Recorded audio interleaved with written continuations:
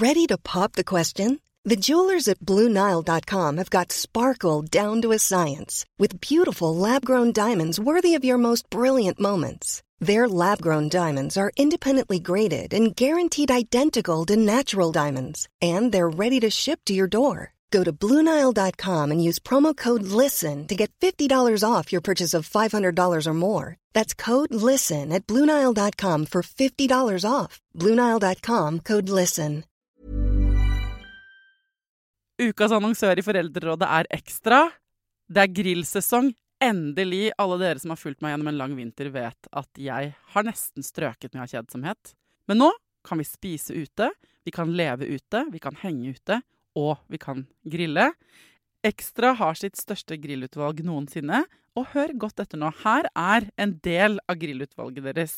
Habanero-pølser, salsiccia-pølser, black-aged pepper-pølser, cheesy bacon-pølser, beefy burger, cheesy burger, skinny burger, big beefy gourmet-burger, fiskeburger med hvitløk, fiskeburger med bacon, rødbet og søtpotetburger, soppburger, barbecue, grillfilet, svinenakke med oregano og tomat, urtemarinert fårefilet, brisket, eller brisket som det egentlig heter, T-bone steak, flank steak, tomahawk, laksefilet med pesto, laksefilet med sitron, scampi med hvitløk og urter, crispy fiskeburger med ost, kyllingfilet med sitron og urter, kylling overlår, gyros, kyllingspyd, smoke, barbecue, lårfilet av kylling og entrecôte.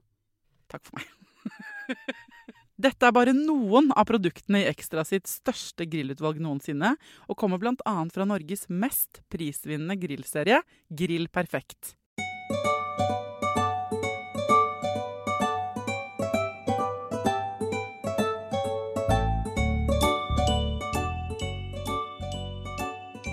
Hjertelig velkommen til en ny fredagsspesial av Foreldrerådet. Det så deilig å gå inn i helgen med å gjøre akkurat hva jeg vil og snakke med hvem jeg vil her i denne podcasten. Og dagens gjest har blitt ønsket av en lytter. Og jeg hadde allerede satt deg på listen, Juliane, for at, ja. Dagens gjest personen, kvinnen bak kontoen på Instagram som heter Historisk Morskap. Juliane Rydeberg, velkommen. Takk. Og hvis du som hører på ikke følger den kontoen, så burde du sjekke den ut med en gang. Det veldig gøy og informativt om... Ja, du kan egentlig si det selv. Hva handler kontoen din om? Jeg prøver å belyse morskapet i en historisk kontekst. Og mye av det jeg gjør å grave i hvordan de fordommene og holdningene vi møter som mødre egentlig kommer ifra sånne lange historiske tradisjoner. Ja. De fordommene vi møter spesielt, og det her med fødsel, det jeg veldig opptatt av også. Og det her har alle kvinner gjort til enhver tid. Og kvinner har født siden tidenes morgen.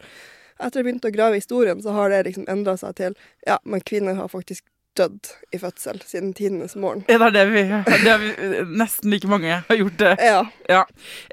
Du historiker, må si det. Du ikke bare ekstremt opptatt på Instagram av historiske ting. Nei. Du har historiebånd, du lektor. Ja. Men jeg ble gira på å høre mer med en gang. Ja. Hvordan har man sett på morsrollen historisk da? Ja, hvor skal vi begynne? Hvor langt tilbake skal vi gå? Vi kan jo starte ved vikingtid, for eksempel. Ja. Jeg ikke sånn ekspert på vikingtid, men før kristendommen kom til Norge, så hadde mødre en noe høyere status i samfunnet. Okay. Fordi at når menn var ute på tokt, hvem var det da som holdt husene i stand? Det var jo kvinnfolk. Ja. Så det var jo vi som styrte gårdene og holdt alt sammen i orden da. Men kvinner hadde jo også muligheten til å være med som skjoldmø. Skjoldmø? Ja. Som i kamper. Så vi hadde en litt mer sentral posisjon enn det vi fikk når kristendommen kom. Ja. Men når kristendommen kom til Norge, så kom det også med mye mer skam. Ja. Religion jo kjip sånn sett. Ja, det var ikke så stor fordel for kvinner at de fikk kristendommen. Det sikkert mange som kommer til å bli provosert av at jeg sier det, men det dette her med seksualitet. Det å få barn jo knyttet til seksualitet. Nødvendigvis. Så det å ha sex var jo veldig syndig. Og så har vi jo en tradisjon for å se på kvinner som syndige på grunn av syndefallet i Bibelen. Ja. Så alt det her kom jo med kristendommen. Det benet vi har inne i tissen har jo frem til nylig blitt kalt for skambenet. Ja. Ja. Så det er skam over hele linja, både i anatomien og historien og alt. Det har på en måte vært vår arvesynd. Ja. Ok, sånn at det var ganske kult å være, eller det var mer status å være mor og være kvinne før kristendommen kom, og så fikk vi oss noen skudd for baugen med skam og synd. Og hvordan forandret det morsrollen da? Det var fortsatt status å være mor, men det var knyttet til plikt. Ja. Det var din oppgave som kvinne. Ja. Så hvis du ble gift, noe som du ikke nødvendigvis kunne velge selv, det var en plikt å bli gift, så var det også en plikt å få barn. Og det er klart at infertilitetsvansker har jo eksistert bestandig. Men fikk du ikke barn, så var det kvinnens skyld. Ja. Aldri mannen. Nei. Og du kan jo se til kongehusene i Europa, for eksempel. At hvis, sånn som Henrik den 8. Ja, og gjerning. Ja, og hvis han ikke da fikk barn, så halshøgde han jo kvinnfolkene. Ja. Altså, det er jo i det ekstreme tilfellet, men den røde tråden som går igjen, er jo det at hvis ikke dronningen har fått barn, så har jo det vært deres feil. Ja. Jeg ser jo på House of Dragons. Har du sett på den? Det er en sånn spin-off-serie fra Game of Thrones. Jeg har blitt litt for sensitiv for blod og gørr etter jeg blir mamma. Da burde du ikke se den serien. Men der er det også sånn. Der lever det i høyeste velgående, på en måte, med at man ikke, du må følge kongerekka videre som kvinne, ellers så er du helt ubrukelig. Hun ene dronninga blir offeret, rett og slett, i barsel. Så det her føles veldig aktuelt for meg som nettopp har sett denne serien. Men ok, sånn at morskap var en plikt, og meningen med livet ditt som kvinne kommer fra, på en måte, sånn har det vært jævlig lenge. Ja, ok. Og hvis vi beveger oss litt da, fremover. Ja, det holder jo den her røde tråden helt frem til omtrent den moderne kvinnekampen for 50 år siden. Ja, ok. Flott. Men hva skjedde? Kan du fortelle litt om også hvordan liksom, etter hvert når man sluttet å være vikinger da, og kristendommen kom, og så begynte man liksom å ha et industrisamfunn etter hvert. Hva gjorde det med arbeidsfordelingen for eksempel? Kvinner måtte jo også jobbe en del i fabrikker under den industrielle revolusjonen. Så det her endrer jo morskapet. Akkurat det blikket på morskap under den industrielle revolusjonen har jeg bare så vidt begynt å se på. For det er et tema som vi ikke var innom historiestudiet. Nei. Altså, mødre var ikke nevnt i historiestudiet, med unntak av dødstall og så demografi og sånn. Så jeg har jo bare begynt å skrape i overflata på det her. Men når kvinner begynner å jobbe i fabrikker under den industrielle revolusjonen, hva skjer med ungene som ligger hjemme?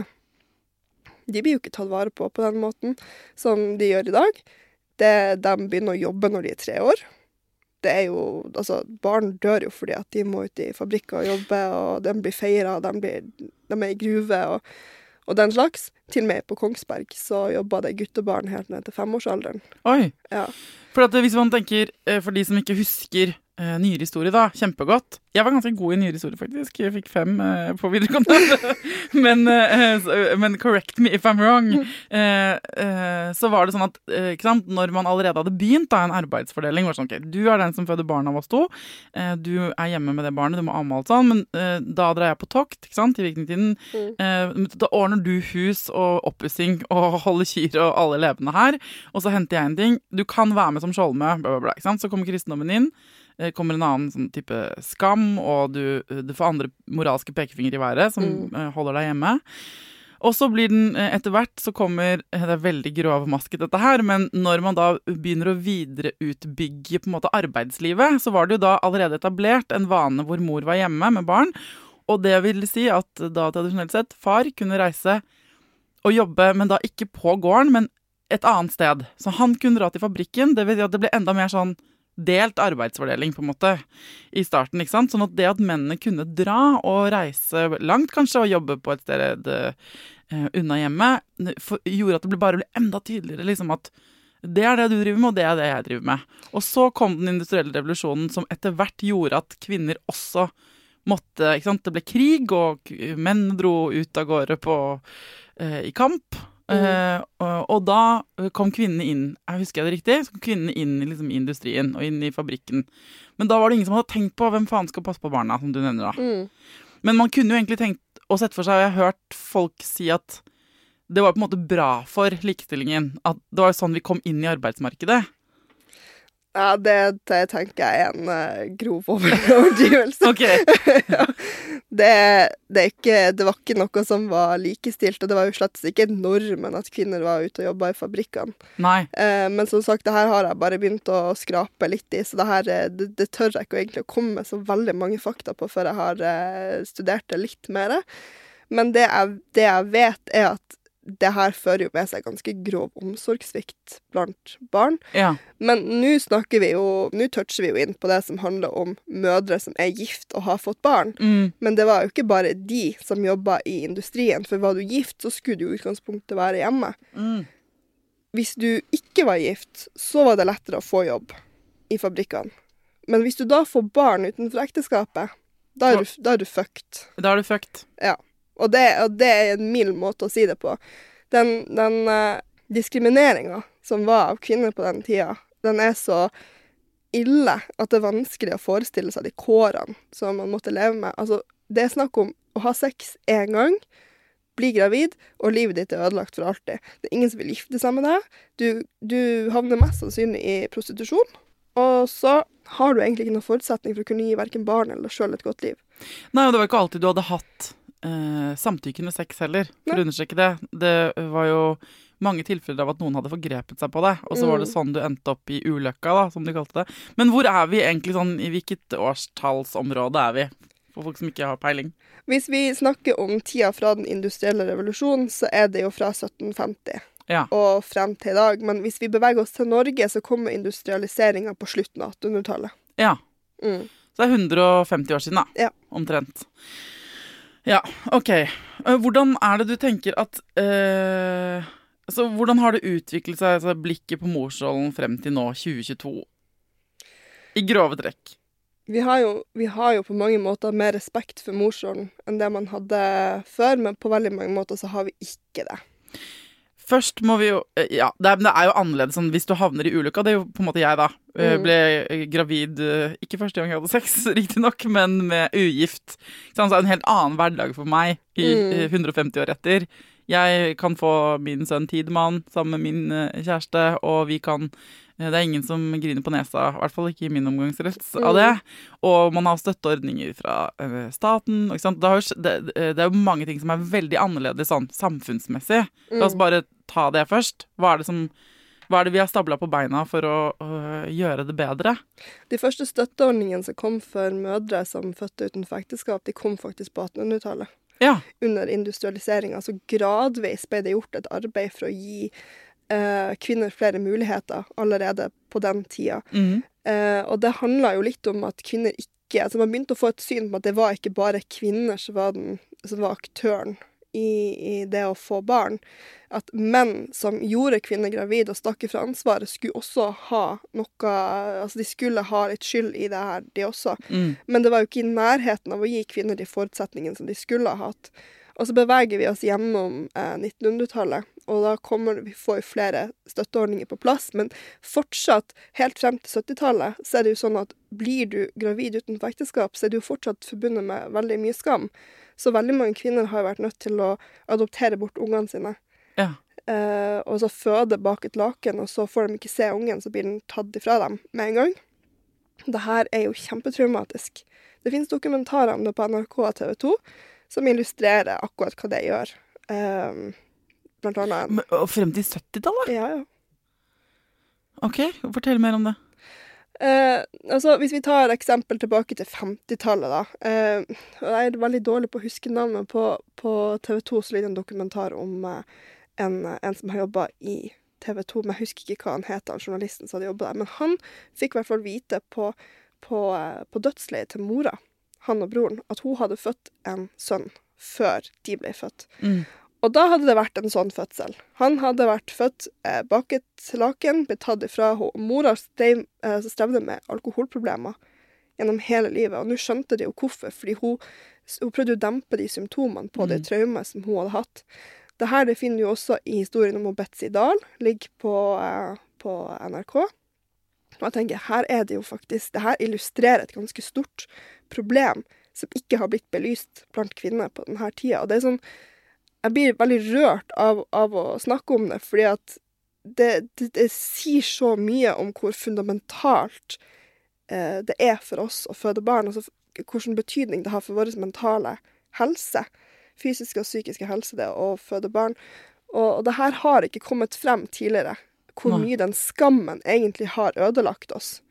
Nå tar jo kvinnebevegelsen et oppgjør med morsrollen på 50-tallet. Jeg jo litt sånn, jeg kritiserer det litt. Ok. Ikke fordi at jeg mener at feminismen egentlig har gjort mye dårlig for oss, for det mener jeg overhodet ikke. Den har gitt oss muligheter som jeg ekstremt takknemlig for. Men akkurat det der med å frigjøre oss ifra morsrollen, den jeg litt kritisk til. Ok, hvorfor det? Fordi jeg mener det at når vi begynner å snakke om likestilling, så kan vi ikke politisere oss bort ifra biologien vår. Nei. Det skjer noe i oss når vi får barn. Og jeg opplever at vi skal ha valgmuligheten til å kunne velge å være mor eller ikke. Men når vi først har blitt mor, så skjer det ting med kroppen vår som jeg tror vi snakker og belyser for lite. Nå tar vi det opp i forhold til barsel, og permisjonsdebatten jo et kjempegodt eksempel på det. Hvordan folk snakker imot den tredelingen. De kommer med historiene sine om fødselsdepresjon, sier det at 8 måneder permisjon ikke lang nok tid til å komme seg etter fødsel. Og så har du de som står på andre siden og mener at men vi må ha likestilling. Men så sier andre at likestillingen tar kanskje ikke høyde for alle de prosessene som vi opplever i kroppen vår. Nei, og så tenker jeg at det litt dumt at man blir satt opp mot hverandre på at det litt sånn typisk kvinnekamp egentlig, at det blir fort satt kvinner opp mot kvinner, hvis du skjønner. Ja. Og så tenker jeg at, for jeg tror mange i den debatten, og det ikke, vi kan godt snakke om det, men mitt inntrykk at man tror man uenig, og så man egentlig, man bare vil ha litt, man vil ha i pose og sekk. Ja. For vi vil, de fleste ser hvor utrolig fint det at menn på ordentlig har blitt pushet, for så vidt, til å komme på banen, og hvor bra det at kvinner har blitt pushet til å få komme og få plass i steder i samfunnet de ikke har fått, med kvotering og sånn. Og vi ser effekten av pappaperm, og ikke sant, fedre anno 2022 noe annet bare enn fedre for 20 år siden, ikke sant? Ja, helt annet. Og det kan man si at det skulle bare mangle, men vi trenger litt sånn politisk hjelp for å få det til, for å endre den kulturen. Og samtidig så kan man da i dragsuget kanskje glemme litt da, at det jo faktisk kvinnene som føder og ammer ofte, og gjør en del av de biologiske, altså det skjer andre ting i vår kropp enn i en manns kropp når de får barn. Det gjør det. Og så tror jeg noen også i den debatten blir sånn, men jeg vil ikke bli snakket over hodet på grunn av min biologi. Jeg vil at vi skal kunne velge, ikke sant? For det finnes kvinner som også har lyst til å velge noe annet. Ja, og det tenker jeg at det må man. Man må ha valgfriheten, men vi må også kunne belyse hvor inngående dette her påvirker oss. Ikke sant? Og det det jeg litt opptatt av, hvis vi ser tilbake til historien, fordi folk bruker historie som et eksempel for å ja, men kvinner har født til alle tider, da burde du takle det her. Det sånn, ja, men hvordan var det egentlig for kvinner før i tida? Og det det jeg har begynt å grave i. Var det så innmari mye lettere for de å legge seg, altså å distansere seg fra biologien sin før? Og så ser jeg jo det at det var kanskje ikke det, men de ble tvunget til å gjøre ting som jeg tenker helt umenneskelig å kreve av en kvinne.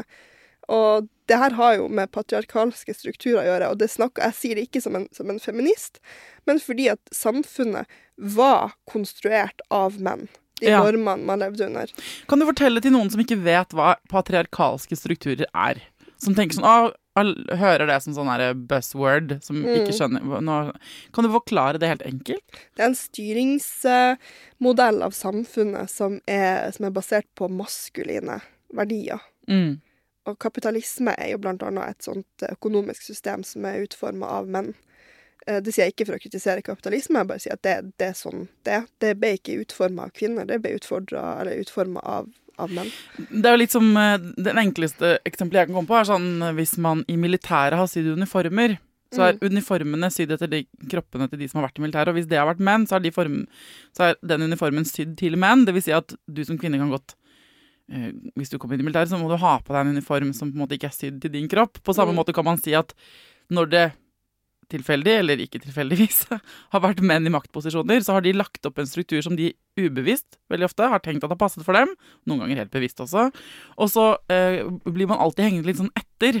Men når kvinner skal inn i det systemet, for må man på en måte sy om uniformene for at det skal passe til, og da blir normen menn, og de som er annerledes blir kvinner. Det er den beste måten jeg kan forklare på patriarkatiske strukturer på, da. Men det er et kjempegodt eksempel, fordi det militære har jo vært en mannsstruktur siden noen tusen år.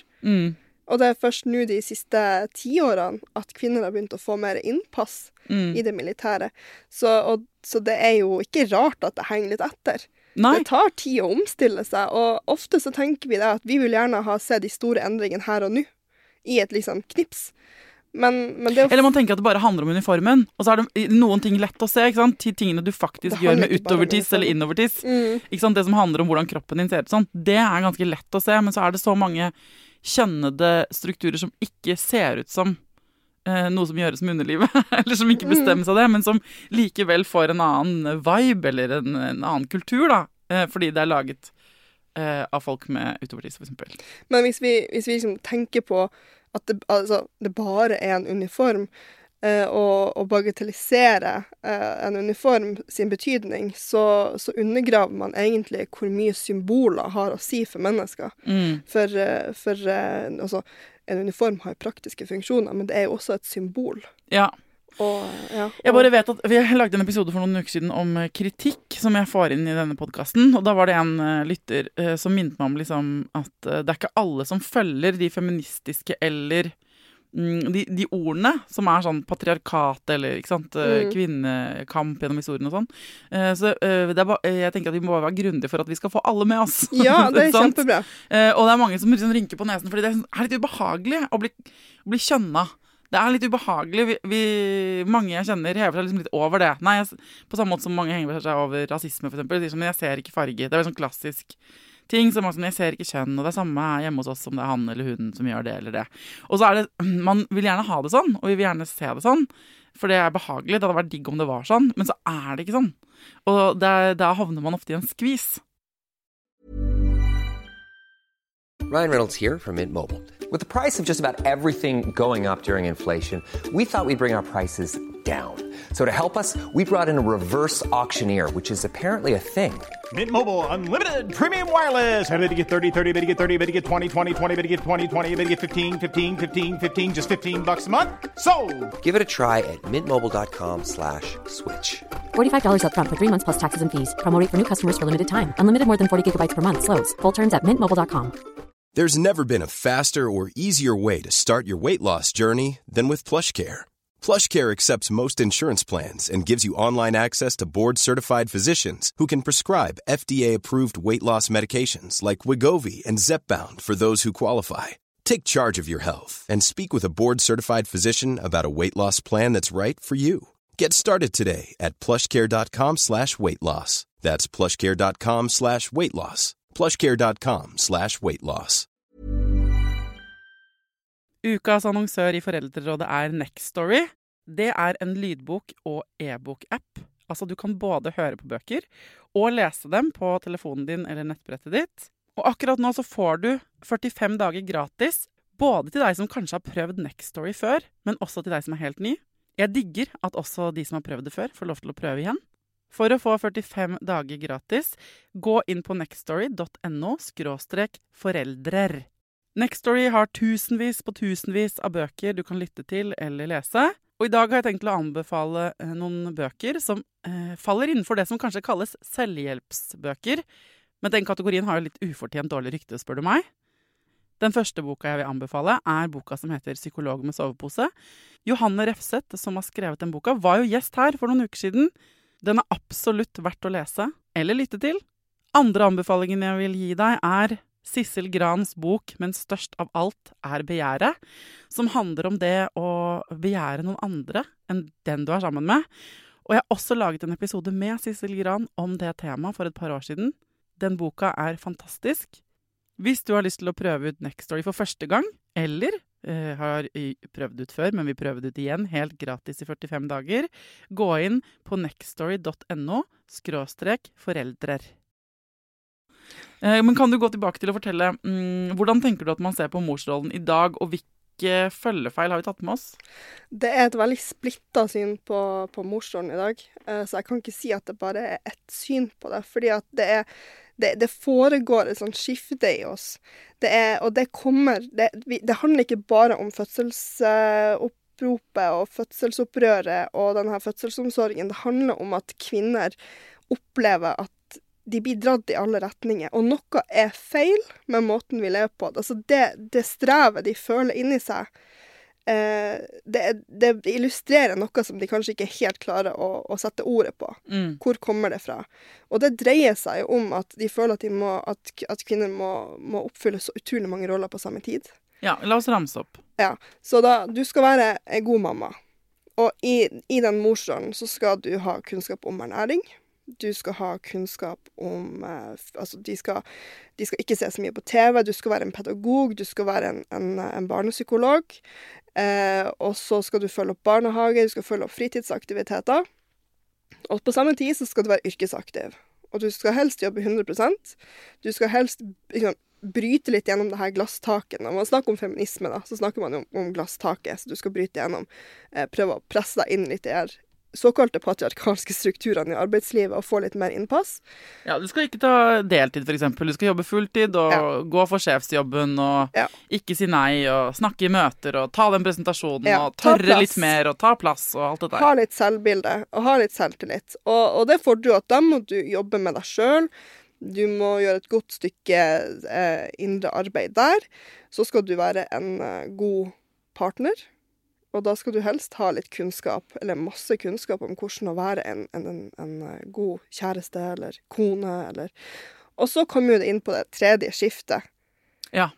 Og det tredje skiftet, det handler om den emosjonelle lasten som følger med husarbeid. At du hele tiden er i tankene dine om alt som må gjøres hjemme.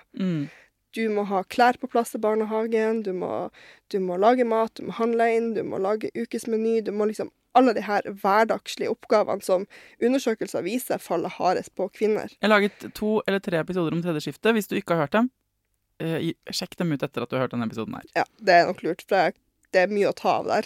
Det er provoserende å høre om, og veldig interessant samtidig. Ja. Og så kommer vi inn på kroppsfokus. Ja. Hvordan du skal se ut. Hvor deilig du må være. Ja. Og du skal helst være innenfor en sånn BMI. Du skal helst spise så mange kalorier i løpet av dagen. Du skal spise sunt. Du skal trene så mye. Du må ha så mange skritt i løpet av dagen. Og du må bare ta deg sammen og komme deg på treninga på ettermiddagen. Akkurat sånn jeg gjør meg forbanna når jeg tenker på det. For jeg har ikke lyst til å dra ned på det jævla treningssenteret når jeg er dritsliten på kvelden, og så får jeg så dårlig samvittighet. Ja. Jeg blir sint av å tenke på det. Jeg ser det. Jeg føler liksom at det er snakk om liv eller død hvis jeg ikke kommer meg ned. Ja, okay. Det gjør meg skikkelig. Men liksom, disse tingene her har sneket seg inn, for at man kan jo si sånn, så er vi jo rasjonelle vesener i tillegg, ikke sant? Så tenker vi sånn, men det går ikke. Something skal give, jeg ser det. Jeg driter i den ukeplanen, og det får bare bli den middagen, og jeg får ha den kroppen jeg har, og partneren min får bare begjære meg sånn som det er, og jeg får ikke til alt. Men så kan man si det så mye man vil, men så sitter det på en måte inni oss. Ja. Og det kommer et ulikt uttrykk med ulike mennesker. Det er noen som har mer av det enn andre. Men selv de mest oppegående, kuleste, smarteste damene jeg kjenner, går og strever, uten at de kanskje egentlig sier det høyt, uten at de selv anerkjenner at de strever. Kanskje er provoserende at jeg kaller det det, men hvor man kan se at det, på en måte, du spinner, akkurat som du løper litt, de løper fortere på en indre tredemølle enn deres mannlige partner. Det er resultatet, ikke sant? Ja. Og jeg har en hypotese, fordi det her er jo innarbeidet historiske strukturer som vi bærer med oss. Fordi når kvinnekampen kommer, så får vi mer innpass i det maskuline. Men vi legger aldri fra oss husmorrollen. Nei. Så når politikere sier at du vil bare være 50-talls husmor, og vi skal ikke tilbake til kjøkkenet, og du forguder den her tradisjonelle husmorrollen, og du dyrker den for alt det er verdt, så blir jeg skikkelig provosert, fordi vi forlot egentlig aldri kjøkkenet. Nei. Bra sagt. Så det er det som gjør meg så sint, at vi er der faktisk fortsatt. Vi bare får ikke anerkjennelsen. Vi får ikke anerkjennelsen, og så skal vi gjøre en annen fulltidsjobb i tillegg. Så i realiteten så har vi 3 fulltidsjobber på en gang. Vi skal jobbe fulltid i yrkeslivet, vi skal være mamma på fulltid, og så skal vi drive husholdninger som om at vi var en hjemmegående husmor. Det er helt uforenelig med den virkeligheten vi lever i. Det går ikke an å oppfylle disse rollene, og klart at det her har historiske linjer. Og det er det jeg har lyst til å bare skrike ut til folk. Du er ikke ment til å utføre en hel landsby sine roller alene. Det går ikke. Og det er det forventes. Og så har vi de forventningene innarbeidet i hodet vårt. Og på godt nordnorsk, det gjør meg fette forbanna. Yes, jeg elsker det. De som har hørt en del på denne podcasten vet at jeg i mitt parforhold, jeg flyttet ganske nylig, for et drøyt halvår siden, sammen med min kjæreste og hans 2 barn. Og vi har hatt dette her som et tema, for at nå har jeg på en måte begynt på nytt, ikke sant? Det er jo, etter da har vært, du kjenner jo ikke meg fra før, men etter å ha vært 10 år alene med tid med han, altså hatt delt omsorg med hans pappa, men ikke bodd sammen med noen, så bor jeg nå sammen med en mann og hans 2 barn, og vi er en familie på 5, halvparten av tiden. Og vi har så aktivt snakket om disse tingene. Hvordan unngår vi disse, ikke sant? Hvordan, det tredje skiftet, hvem skal gjøre hva, hvem tar ansvar for hvilke ting, hva er du interessert i, hva er jeg interessert i, og så videre. Og det er selv med Knut og meg, som er så bevisste, som snakker om alle disse tingene. Han er skikkelig interessert i å på en måte ta halvparten av workloaden. Så er det noen, altså det er helt utrolig, vi som er så bevisste, så blir det fortsatt skjevt. Det blir fortsatt skjevt. Og hvis det ikke blir det, så sitter jeg med klump i magen, fordi jeg føler at jeg gjør alt for lite. Og den klumpen i magen, for at det man da bruker meg selv som eksempel, for jeg vet at her er det så mange av mine lyttere som er sånn dedikerte, flinke, lager lister, delegerer, ikke sant? Da skal jeg ikke ta noe ansvar for bursdagsfeiringen, den tar du, ikke sant, sånn. Men så føler jeg også at vi og de får beskjed av samfunnet om at da skal vi bare drite i de vonde følelsene som oppstår når vi går på kontra med det vi har blitt lært til, for det som er det kjipe her er at å vende seg av med å gjøre det du kaller sånn historisk strukturelle ting, det føles som opprør. Det føles dritt. Det føles ikke bare digg. Det hadde jo vært kjempedeilig om det bare føltes faktisk digg å slippe tak i en del ting, men for mange kvinner er det ikke en god følelse, i hvert fall ikke med en gang. Så vi står i en skvis. Vi må bare løpe fort. Det er mer ubehagelig å bremse ned på den tredemøllen enn det er å bare prøve å holde tempo da, for mange. Men du kan jo ikke bare legge det bort. Nei. Det her er snakk om en bevisstgjøring. Man må bevisstgjøre seg på hvor er det egentlig disse tankene kommer ifra. Er det mine, eller er det en forventning som er nedarvet gjennom generasjoner? Og det kan du ikke du kan lage så mange lister du bare vil. Det kommer ikke til å fjerne det problemet. Nei. Så du er nødt til å forstå litt grann, hva er det egentlig som er grunnen til at jeg føler det sånn? Ja. Og hva er grunnen til at alle mødre i min situasjon og i alle mulige situasjoner føler på de samme tingene, da er det jo et strukturelt problem her. Og det trenger ikke å være det at noen har fortalt deg direkte med ord. Du skal gjøre det og det fordi du er kvinne. Men ting blir sagt i det som ikke blir sagt med ord også. Det kan bli sagt med kroppsspråk, det kan bli sagt med at fra man er små for eksempel, det her, ja, men jenter gjør ikke sånn.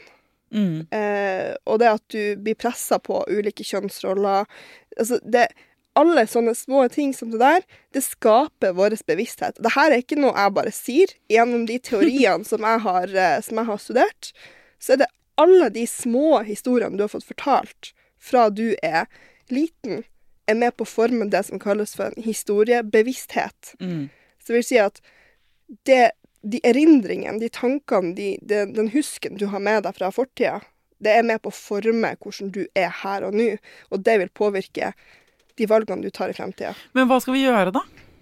Vi må akseptere at det kommer til å ta tid, Ja. og så er vi nødt til å faktisk begynne å utdanne oss selv.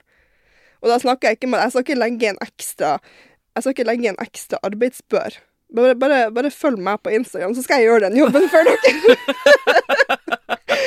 Ja, for det sånn, det og det der, når du sier vi har 3 fulltidsjobber, så det sånn, i tillegg skal du være bevisst at det sånn, og prøve å ta på deg en 4. jobb for å nedskalere de 3 andre, ikke sant? Det en kjempeparadoks.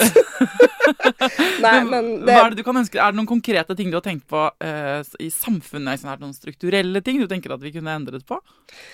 For så ville speedet opp prosessen litt grann, da.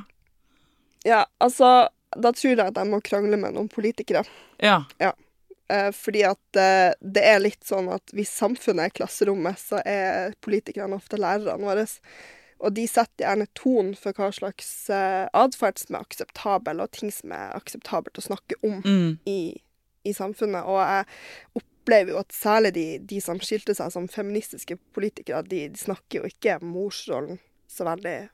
Nei, nettopp fordi det assosiert litt til det 50-tallsbildet. Ja, det unyansert, og jeg synes ikke det skildrer ikke virkeligheten vi lever i det hele tatt. Vi mer enn, og dessuten så synes jeg også at det undergraver 50-tallets husmødre.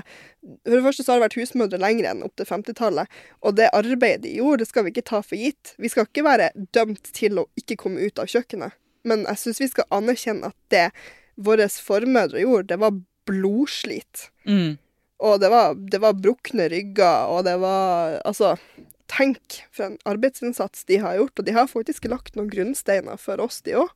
Og for samfunnet i sin helhet. Ja, det de som har holdt alt i ørene, og særlig de mannfolkene. Ja. Altså, de hadde ikke klart til å gjøre noen ting av det de hadde gjort hvis det ikke hadde vært for kvinnfolkene. Så vi nødt til å ha det synet på historien også. Men har du noen konkrete sånne ønsker til hva, hvis du hadde kranglet med politikerne da, og kunne satt inn noen tiltak på en måte, har du? Nei, så langt har jeg faktisk ikke tenkt. Men, jeg skulle gjerne sett deg krangle litt med politikerne. Ja, jeg gjør det gjerne. Jeg vet ikke om du har sett dette, men den siste uka så har det vært skriverier om kvinners fødebrev. Ja. For de som ikke har sett saken, så kom det ut en avisartikkel hvor en jordmor beskriver kravene i kvinners fødebrev som krevende og urealistiske. Type at det kvinner skriver om i fødebrevet hva slags hårsveis de ønsker at jordmoren skal ha. Jeg vil ikke ha en jordmor med hestehale, hun vil ikke være mer enn 50 år gammel, og så videre. Det har skapt ganske mye furore. Ja. Og det går vel klassisk inn i dette. Hva tenker du om den saken? Jeg har ganske mange ulike perspektiver på det. Jeg ikke så provosert over hun jordmora som sa det, men mer journalistikken. Ja. Så det virker som at her har vi endelig funnet en ny vinkling der vi kan ta kvinner på noe. Ja. Og de her kravstore mødrene som aldri blir fornøyd med noen ting, de her bortskjemte drittungene som vi elsker å kritisere i kommentarfeltet. Og det under den artikkelen på Facebook så var det over 1000 kommentarer, og det var så mye hets, og det var så mye kvinnehat, og det kommer fra kvinnene selv. Mye mer fra kvinnfolk selv enn menn.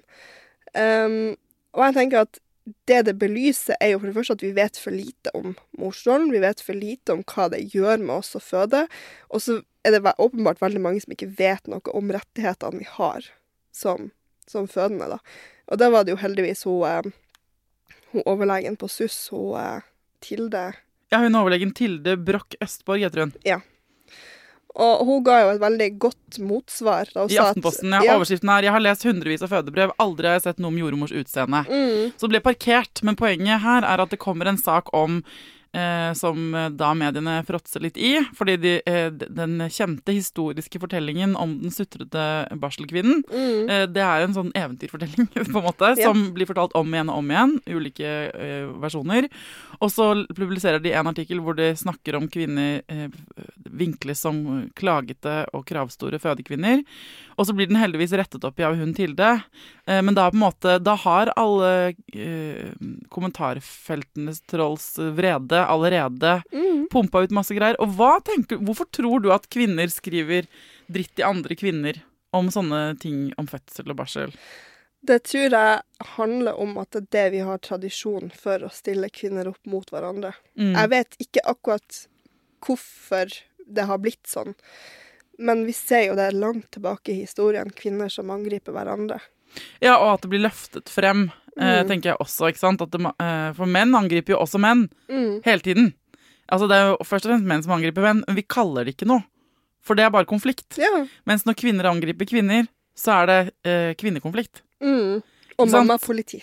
Ja, ikke sant? Og det er det, se på alle menn som slåss. Det er jo ingen som kaller det noe annet enn å slåss. Men hvis kvinner slåss, så kalles det catfight. Og drama og hysteri. Ikke sant? Og hysteri er jo en kvinnelig diagnose. Ja.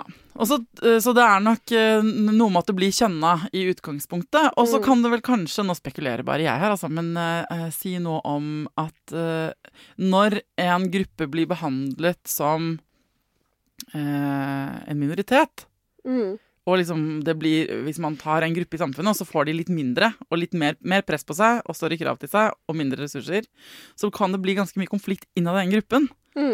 I motsetning til den majoritetsgruppa, så blir det ikke så fort kniving. Ja, jeg synes det er rart at kvinner skal være behandlet som en minoritet når vi utgjør 49% av verdens befolkning. Absolutt, ja. Men det er jo nok en gang hvis man snakker om disse patriarkalske strukturene, og vi er ikke en minoritet i tall, men så snakker man om liksom, hvis mannen er normalen og kvinnen er det andre kjønn, da, ikke sant? Så blir vi på en måte minoriteten. Men dette blir bare, altså, det er bare spekulasjon for meg. Jeg vet ikke hvorfor det er sånn at kommentarfeltet fylles opp av kvinner som har behov for å si at andre kvinner er sutrete. Det knyter seg i magen min når jeg ser det. Ja, det gjør det på meg også, men det her handler jo også nå om de holdningene og forventningene vi har til kvinner. Hvis vi går tilbake til Bibelen, så skal jo kvinner føde i stillhet, altså i smerte og i stillhet. Og vi har jo vært nødt til å gjøre sånn som samfunnet har sagt at vi har vært nødt til å oppfylle samfunnets forventninger bestandig.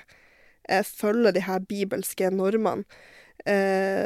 Og igjen, det er ikke en kritikk av kristendommen, fordi det er mange der ute som er kristne, og jeg har kristne venner. Men det her er historiske fakta. Ja, man må få lov til å være kritisk til en del av de tingene som står i den boka. Og det er ting som har blitt gjort og sagt som ikke har vært greit overfor kvinner, og that's my story, I'm sticking to it. Det er å slå inn åpne dører her, i hvert fall. Ja. Og det har jo hengt ved oss. Hvis vi tror at vi er helt frigjort ifra akkurat det, så er vi litt naiv. Fordi disse holdningene og de her forventningene om at du som kvinne, du skal ikke snakke så veldig høyt, du skal gå stille i døren, du skal helst bli likt og være yndig og søt og fin. Så når vi da først sier ifra, hva skjer da? Vi bryter jo med en gammel norm. Ja. Så jeg tror at kanskje mye av feilen ligger akkurat der, at det er derfor det liksom buldrer, for nå gjør vi noe som ikke egentlig er forventet av oss. Og det må vi bare fortsette med. Ja, fordi nå når de kvinnene som hører på, og mennene som hører på denne podcasten her skal inn i helg, hva tenker du at de kan gjøre i sine egne liv? Hva vil du at de skal hente? Altså bortsett fra å følge deg på Instagram, og la deg, og liksom pushe deg til å kjøre kampen videre. Hva er det du tenker at vi liksom, på individsnivå kan gjøre, selv om det er et strukturelt problem? Jeg vil egentlig bare at de skal ta med seg, altså bare lagre det langt inn i hjernebarken sin, at det du tror er feil med deg, handler ikke om deg i det hele tatt. Det er ikke, du er ikke utilstrekkelig, eller hvis du er utilstrekkelig, så er det fordi at du skal ikke gjøre så mange oppgaver på en gang. Det forventes at vi skal klare å utfylle oppgaver som det tok en hel gård, et helt lokalsamfunn å gjøre i fellesskap for. At du blir sliten, det har en helt naturlig forklaring. Så det å liksom kanskje aktivt prøve å øve på å legge ting litt ifra seg, og huske at det er greit hvis jeg gjør det.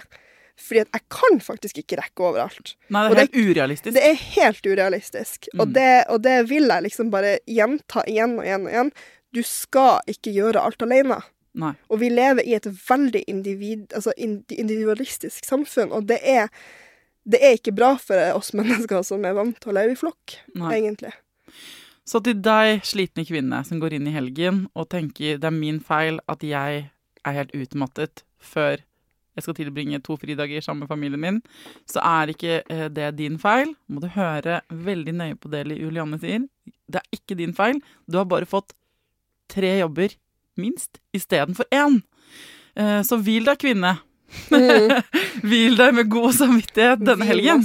Ja. Og la ting flyte litt hvis du må. La ting flyte uansett, mener jeg. For det der, hvis du må, eller sånn der, vi blir gående alltid og strekke oss litt. Vi sier sånn, nå skal jeg slappe av. Jeg skal bare gjøre det først, og så bare det, og så bare det. Hva hadde skjedd hvis du bare ikke hadde gjort det? Hvis du bare hadde slappet av når du trengte å slappe av? Jeg tror ungen din hadde fått mat, og jeg tror familien din hadde overlevd. Og jeg tror kanskje dere hadde hatt en enda koseligere helg. Hvis du av og til for en liten stund bare hadde sluppet taket i alt på den burdelisten, og bare gjort noen ting på vil-listen, så tror jeg det hadde gått ganske mye bedre enn vi frykter. Ja, og da hadde kanskje mannfolkene sett at det tredje skiftet er virkelig. Ja, og dette her gagner jo menn noe så inn i helvete også, ikke sant? It takes a village, og vi elsker jo menn. Og de trenger å føle seg nyttige, de også, akkurat som oss. Og de er så nyttige, det er bare hent den moppen og planlegg det ukesinnkjøpet for neste uke. Ja, altså, jeg er helt enig. Jeg synes menn er helt topp, jeg elsker menn. Ok, tusen takk for at du kom til Foreldrerådet, Juliane. Takk for at jeg fikk komme. Og hvis du som hører på sitter med spørsmål, enten til Juliane eller til meg, eller du har forslag til andre du følger på Instagram som du vil at jeg skal ha i studio, eller noen du har lest en bok til, eller du har sett på et foredrag, eller du selv sitter med en historie du har lyst til å fortelle, så send det til meg da, på Instagram på Foreldrerådet-kontoen, eller på mail til foreldrerådet@gmail.com. Tusen takk for at du hører på. Det er skikkelig koselig for meg at jeg får ha denne jobben. Til neste gang, ta vare på deg selv, ta vare på ungen din, og lykke til.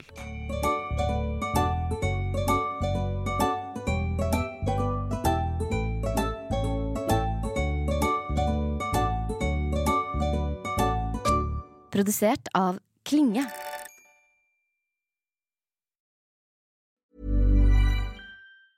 Small details are big surfaces. Tight corners are odd shapes. Flat, rounded, textured, or tall. Whatever your next project, there's a spray paint pattern that's just right. Because Rust-Oleum's new Custom Spray 5-in-1 gives you control with 5 different spray patterns. So you can tackle nooks, crannies, edges, and curves without worrying about drips, runs, uneven coverage, or anything else. Custom Spray 5-in-1. Only from Rust-Oleum. Mom deserves the best, and there's no better place to shop for Mother's Day than Whole Foods Market. They're your destination for unbeatable savings, from premium gifts to show-stopping flowers and irresistible desserts. Start by saving 33% with Prime on all body care and candles. Then get a 15-stem bunch of tulips for just $9.99 each with Prime. Round out Mom's menu with festive rosé, irresistible berry chantilly cake, and more special treats. Come celebrate Mother's Day at Whole Foods Market. Hi, I'm Daniel, founder of Pretty Litter. Cats and cat owners deserve better than any old-fashioned litter. That's why I teamed up with scientists and veterinarians to create Pretty Litter. Its innovative crystal formula has superior odor control and weighs up to 80% less than clay litter.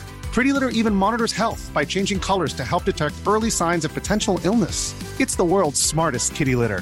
Go to prettylitter.com and use code ACAST for 20% off your first order and a free cat toy. Terms and conditions apply. See site for details. Mom deserves the best, and there's no better place to shop for Mother's Day than Whole Foods Market. They're your destination for unbeatable savings, from premium gifts to show-stopping flowers and irresistible desserts. Start by saving 33% with Prime on all body care and candles. Then get a 15-stem bunch of tulips for just $9.99 each with Prime. Round out Mom's menu with festive rosé, irresistible berry chantilly cake, and more special treats. Come celebrate Mother's Day at Whole Foods Market.